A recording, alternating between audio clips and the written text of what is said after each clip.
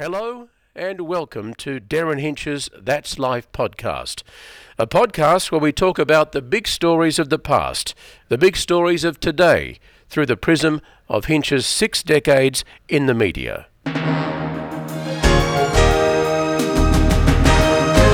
Darren Hinch, welcome to That's Life. Thank you, Tony. Good to be here. And good to be out of lockdown. It is indeed, yeah.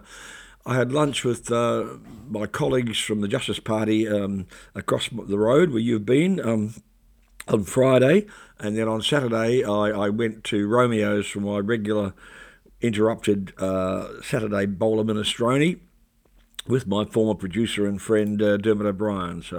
And Toorak actually was a bit wet and a bit quiet, surprisingly.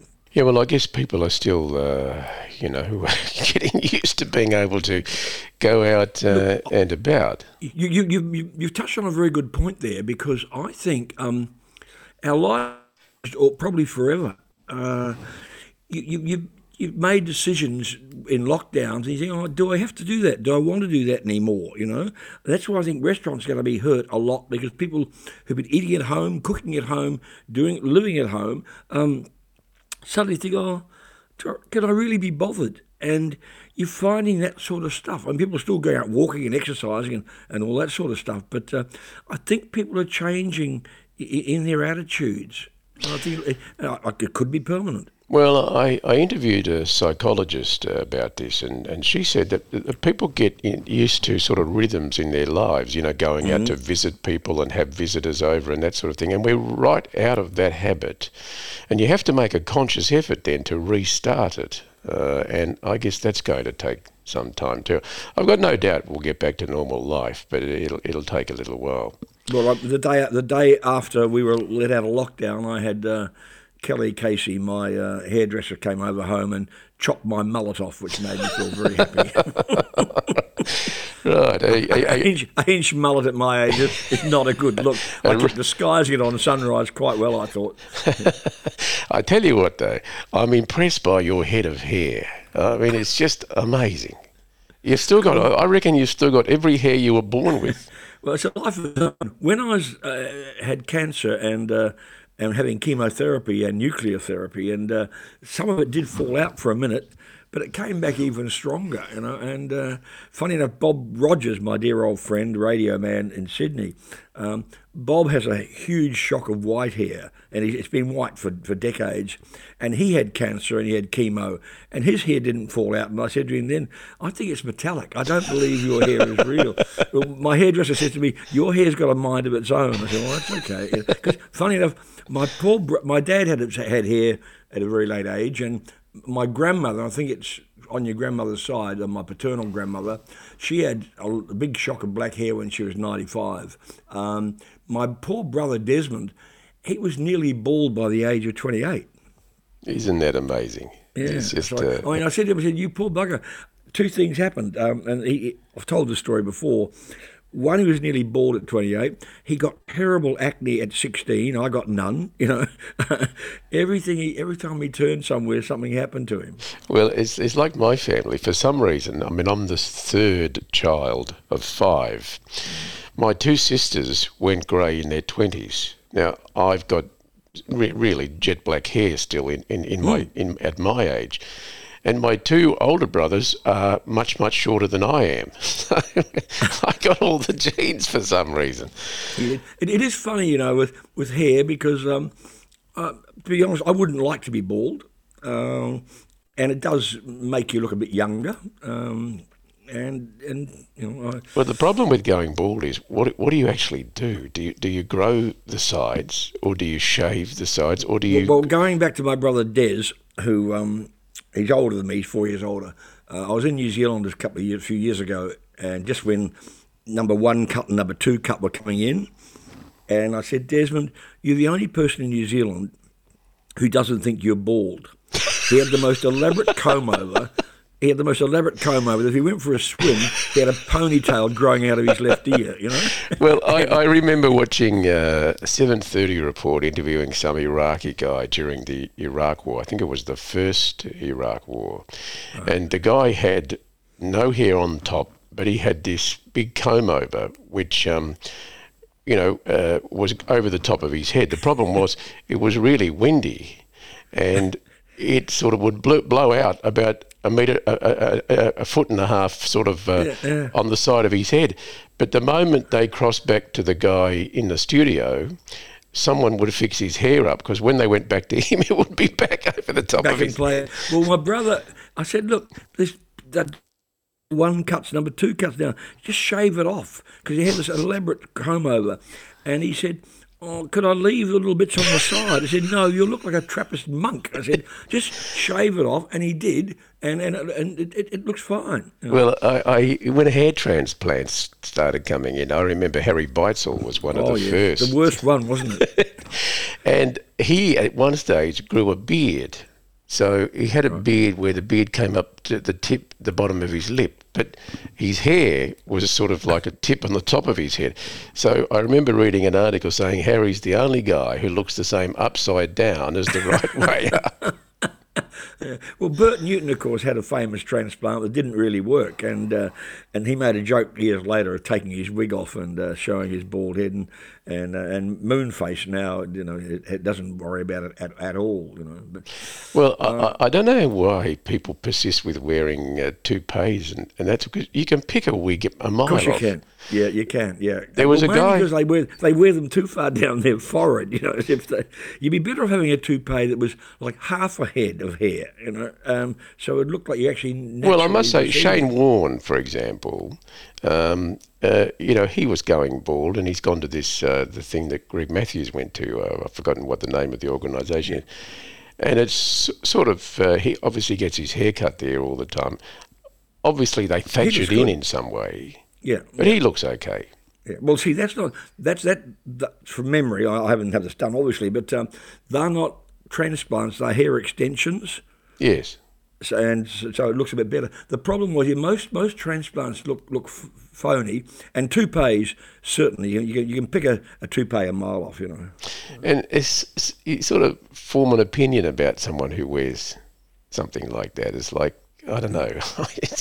Well, they should say, never trust a man who parts his hair in the middle or wears a brown suit. And I remember you had a line, never trust a man who wears his pants up too high. Oh, yes, the Harry Hips, what do they call the Harry High pants, that's right, yeah. Well, the joke used to be, what do you call a New Zealander in a suit? What? The defendant. Yes. Yeah, that's right. Anyway, we better get on to what we're going to talk about. I don't know how we got onto all that. Anyway, let's go. Look, the reason we're talking about this is because, look, you've met many people over the years, many characters, people that mere mortals like me would not even get close to. And a lot of them are Australian icons, world icons, but I think we'll focus on the Australian ones today. I've got a long list here, and I'd like your view on there. Many of them are no longer with us. Jack Hamilton, for example. Keep in mind here that I've gotten a lot of trouble over the past when I've said, and I've stuck to, all history owes the dead is the truth. And I've often said, if somebody found out something scandalous about me on the day I die because of defamation suits, go for it. I think you should stick with what you've done all your life. Yeah, I do, and that's why there have been people I've said should not have had a state funeral.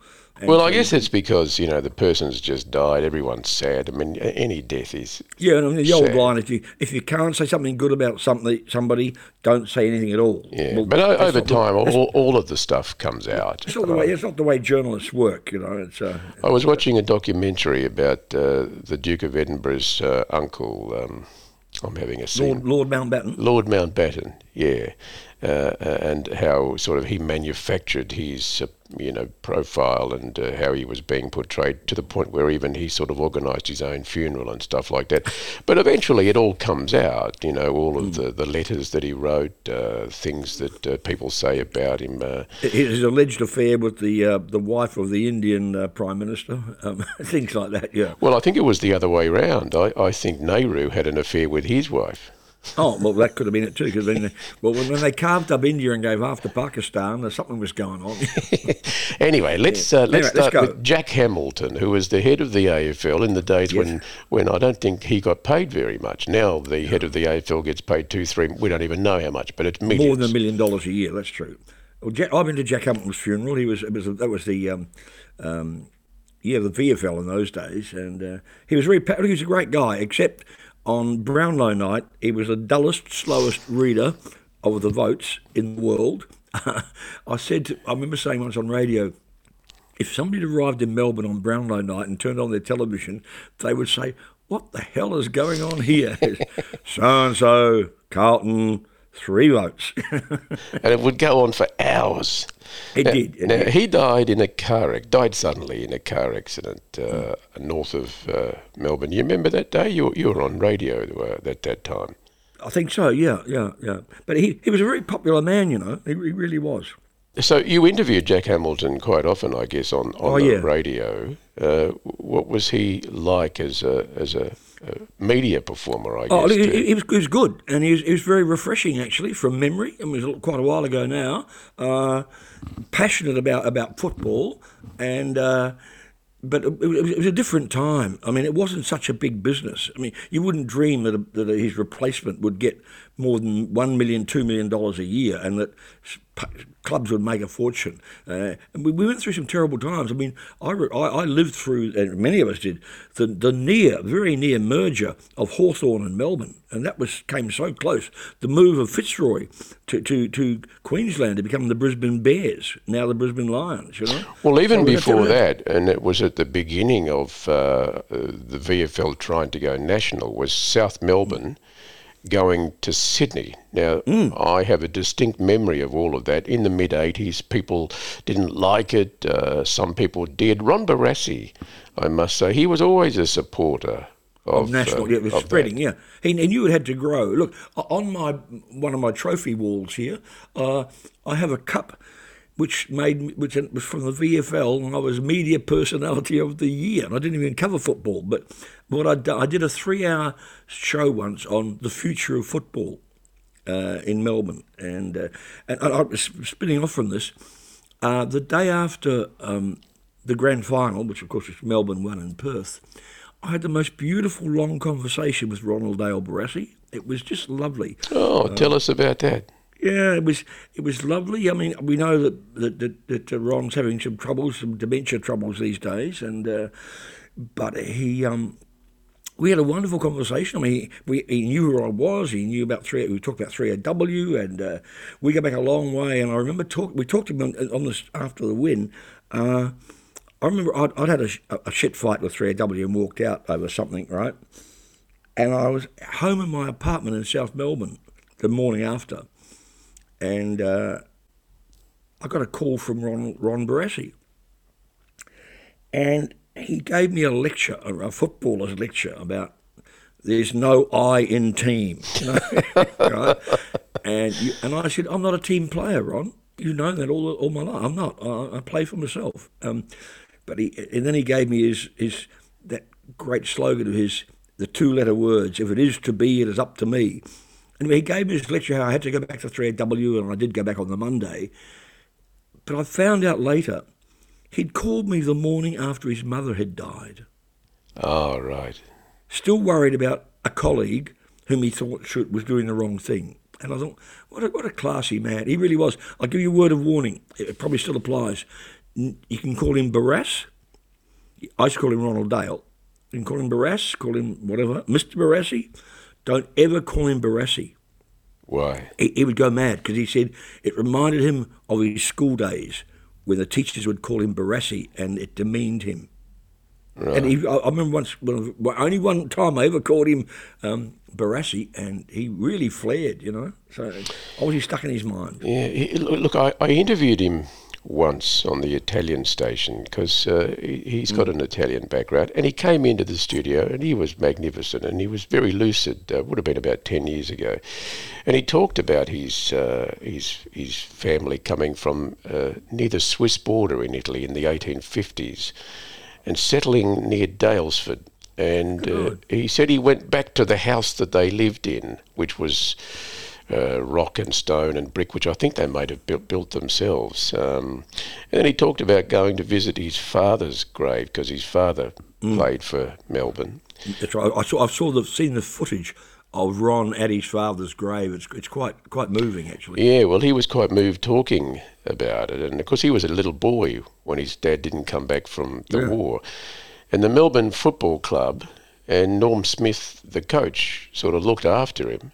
He lived with the Smiths. He became like a foster son to the famous Norm Smith. You know? Yeah, and when you look at his story, you're just thinking about it now, what an amazing story, really. Oh, yeah.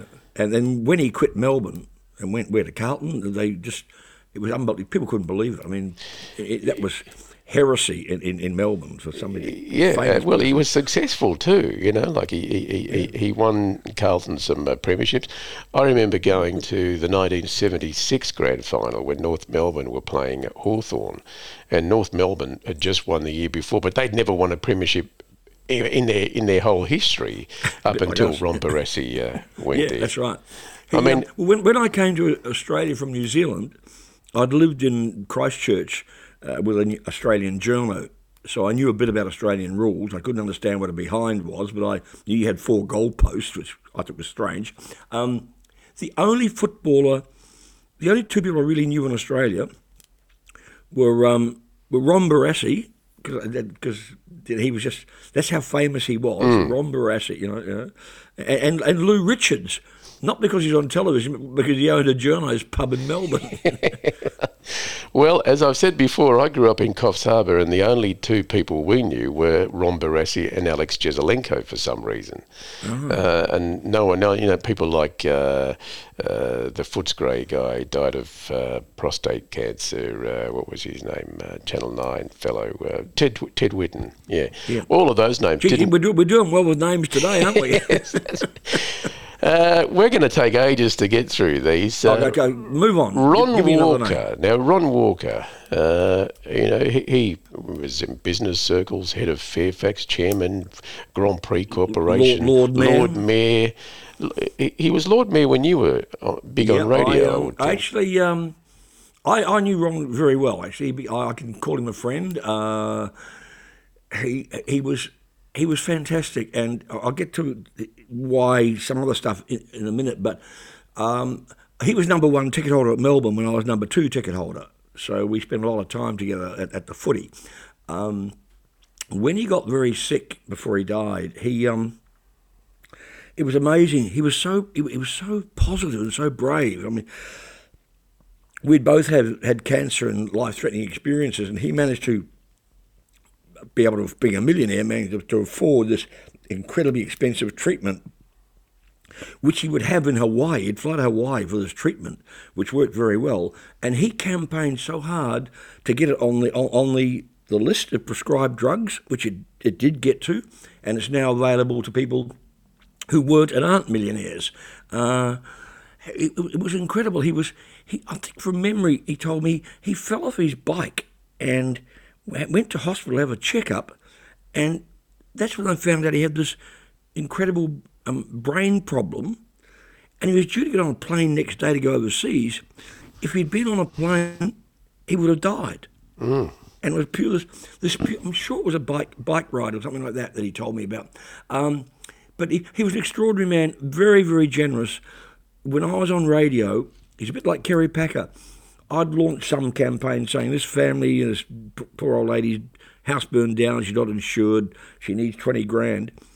I'd get a call off air from Ron Walker, a bit like Kerry, and he'd say, look, let me know how much you're short of, but don't mention it to anybody. I'll drop it in. So if we got to $7,000, he'd drop in the other 13. You know, I mean, and he did that, I'm sure, so many times, as Kerry Packer did as well. So I have a memory of he and his wife funding a hospital somewhere in northern Victoria, Country Hospital. Yes, they going did. to close down. I don't know the details of it. How did he make his money? Did he come from a family of money or no? Ron was from memory was involved with he was a developer, property developer, And see, they built Crown here in Melbourne. With Lloyd Williams. Crown Casino, with Williams, yeah. So he was a developer. He owned a funny. He made his kids work hard. I met them a lot of times. She was one of them around the local service station, local servo up in Toorak, which is now an apartment building. But I think they call it the Toorak Oil Company, and it was a servo. But that's how he made his money. He used to have the most, and Barbara used to have the most amazing Christmas parties, I can tell you. Wonderful. You attended, obviously? Mm-hmm. Because I remember they had this beautiful swimming pool at their house, and the service was so flat that at one Christmas party I was watching, and at one of the musos didn't realise it was a swimming pool and walked straight across it and disappeared from view. The saxophone took a bit of clearing out. What were they like? They're pretty down to earth people. Oh, yeah, very much. I'm imagining a big Toorak mansion with big, beautiful. No, gardens very good hosts and very, very easygoing. No, there were no pretensions. A lady that died last year, and who was of Italian background as well, but very big in the fashion area, Carla Zampatti. Now, I know you knew her. Carla Zampatti. Well, you knew her before she was Carla Zampatti. I knew her before she was Carla Zampatti. I'll back into this story. She was clever. She was wonderful. She was a really good talent at a very young age. Anyway, I was in New York working, and a guy called Jack Cannon, who worked for the Melbourne Herald. I remember him, yes. He called me up and said, "Hey, Darren, I've got Carla Zampatti's in town having a drink with me. Do you want to join us?" I said, "Oh, I'd like to." So, yeah, I know of her. So I go down to the local bar and we have a drink, and then Carla and I peel off, and we go off to have dinner, just the two of us together. She was about to fly off to Paris. And we're having a chat and chatting away, and suddenly I said, "Carla, you're Mary Zampatti." She said, "What?" I said, "You're Mary Zampatti." She said, "Well, yeah." I said, "We used to go out together when I was a young journo in Sydney. I lived at Rushcutters Bay." And she, "Oh." I said, "You used to be a window dresser at David Jones." And she said, "Yes." I said, "We've known each other for 25 years. I didn't recognise her all these years later, but no, she was good fun. Very talented. And, she came from a migrant family, and she became one of the most stylish fashion designers here. TV in the 70s, mid-70s to the early 80s, dominated by this guy, American. Morton Isaacson was his real name. Don Lane was his TV name. Don Lane. Was it David Morton Isaacson? Isaacson. Morton Isaacson, I thought. Yeah, he was. Yeah, but there's another name. I think it was David Morton Isaacson. Yep. Don Lane. He did dominate TV over here. The Don Lane show was incredible, and he had the sidekick Bert Newton, and they worked incredibly well together. I did his show quite a lot of times, but I found it quite disconcerting.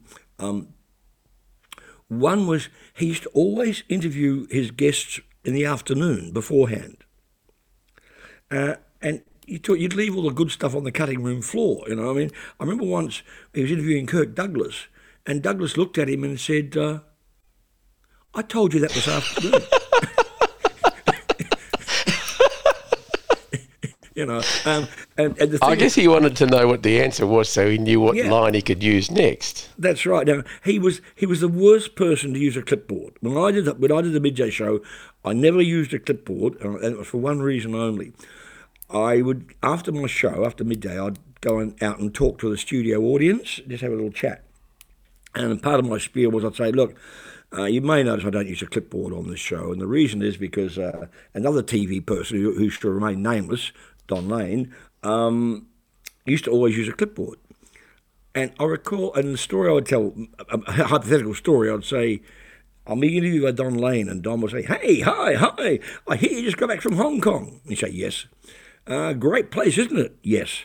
"Did you have a good time?" "Well, no, because my mother fell off the Star Ferry and drowned." "Isn't the food good?"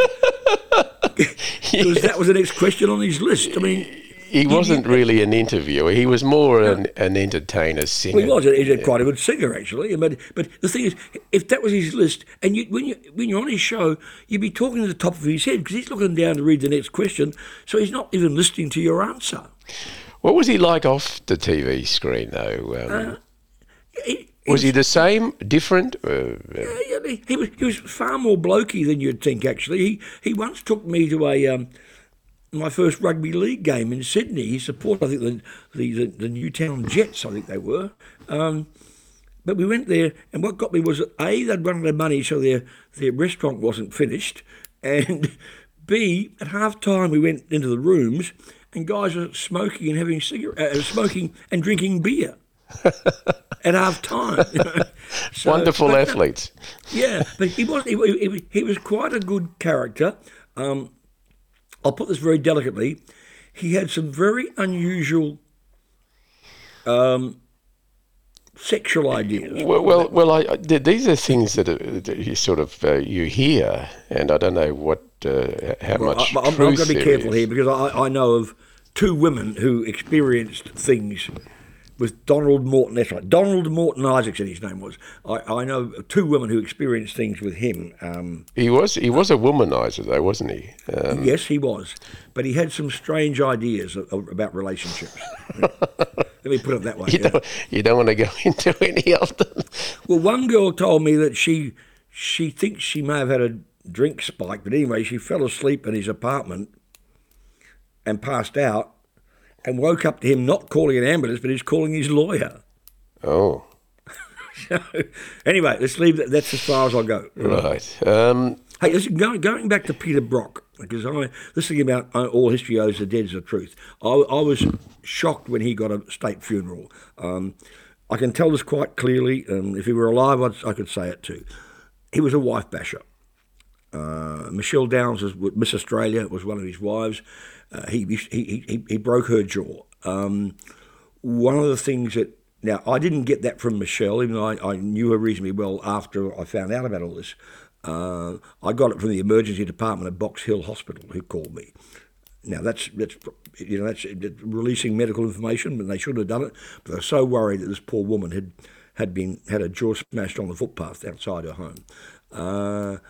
And all that stuff about the pyramids, remember all that stuff as well. He was not a good. He was a brilliant bay driver. He drove me around Bathurst at more than 200 k's an hour. So he's a brilliant athlete. Did you confront him at any stage? No, I didn't know back then. When I drove around Bathurst, I didn't know. It was years later that I found out that. What he was capable of. And I know his partner, his ex-wife, has denied it all, but I have no doubt in my mind at all that he was. Well, Michelle Downs has spoken publicly about it. Yes. There has been a documentary made. I haven't seen it. Yeah, I've seen it, and to be fair, they were very fair in the doco. One of his, from memory, I saw it a long time ago, one of his crew, his car crew, smacked him in the mouth and said, "That's what you don't do to women."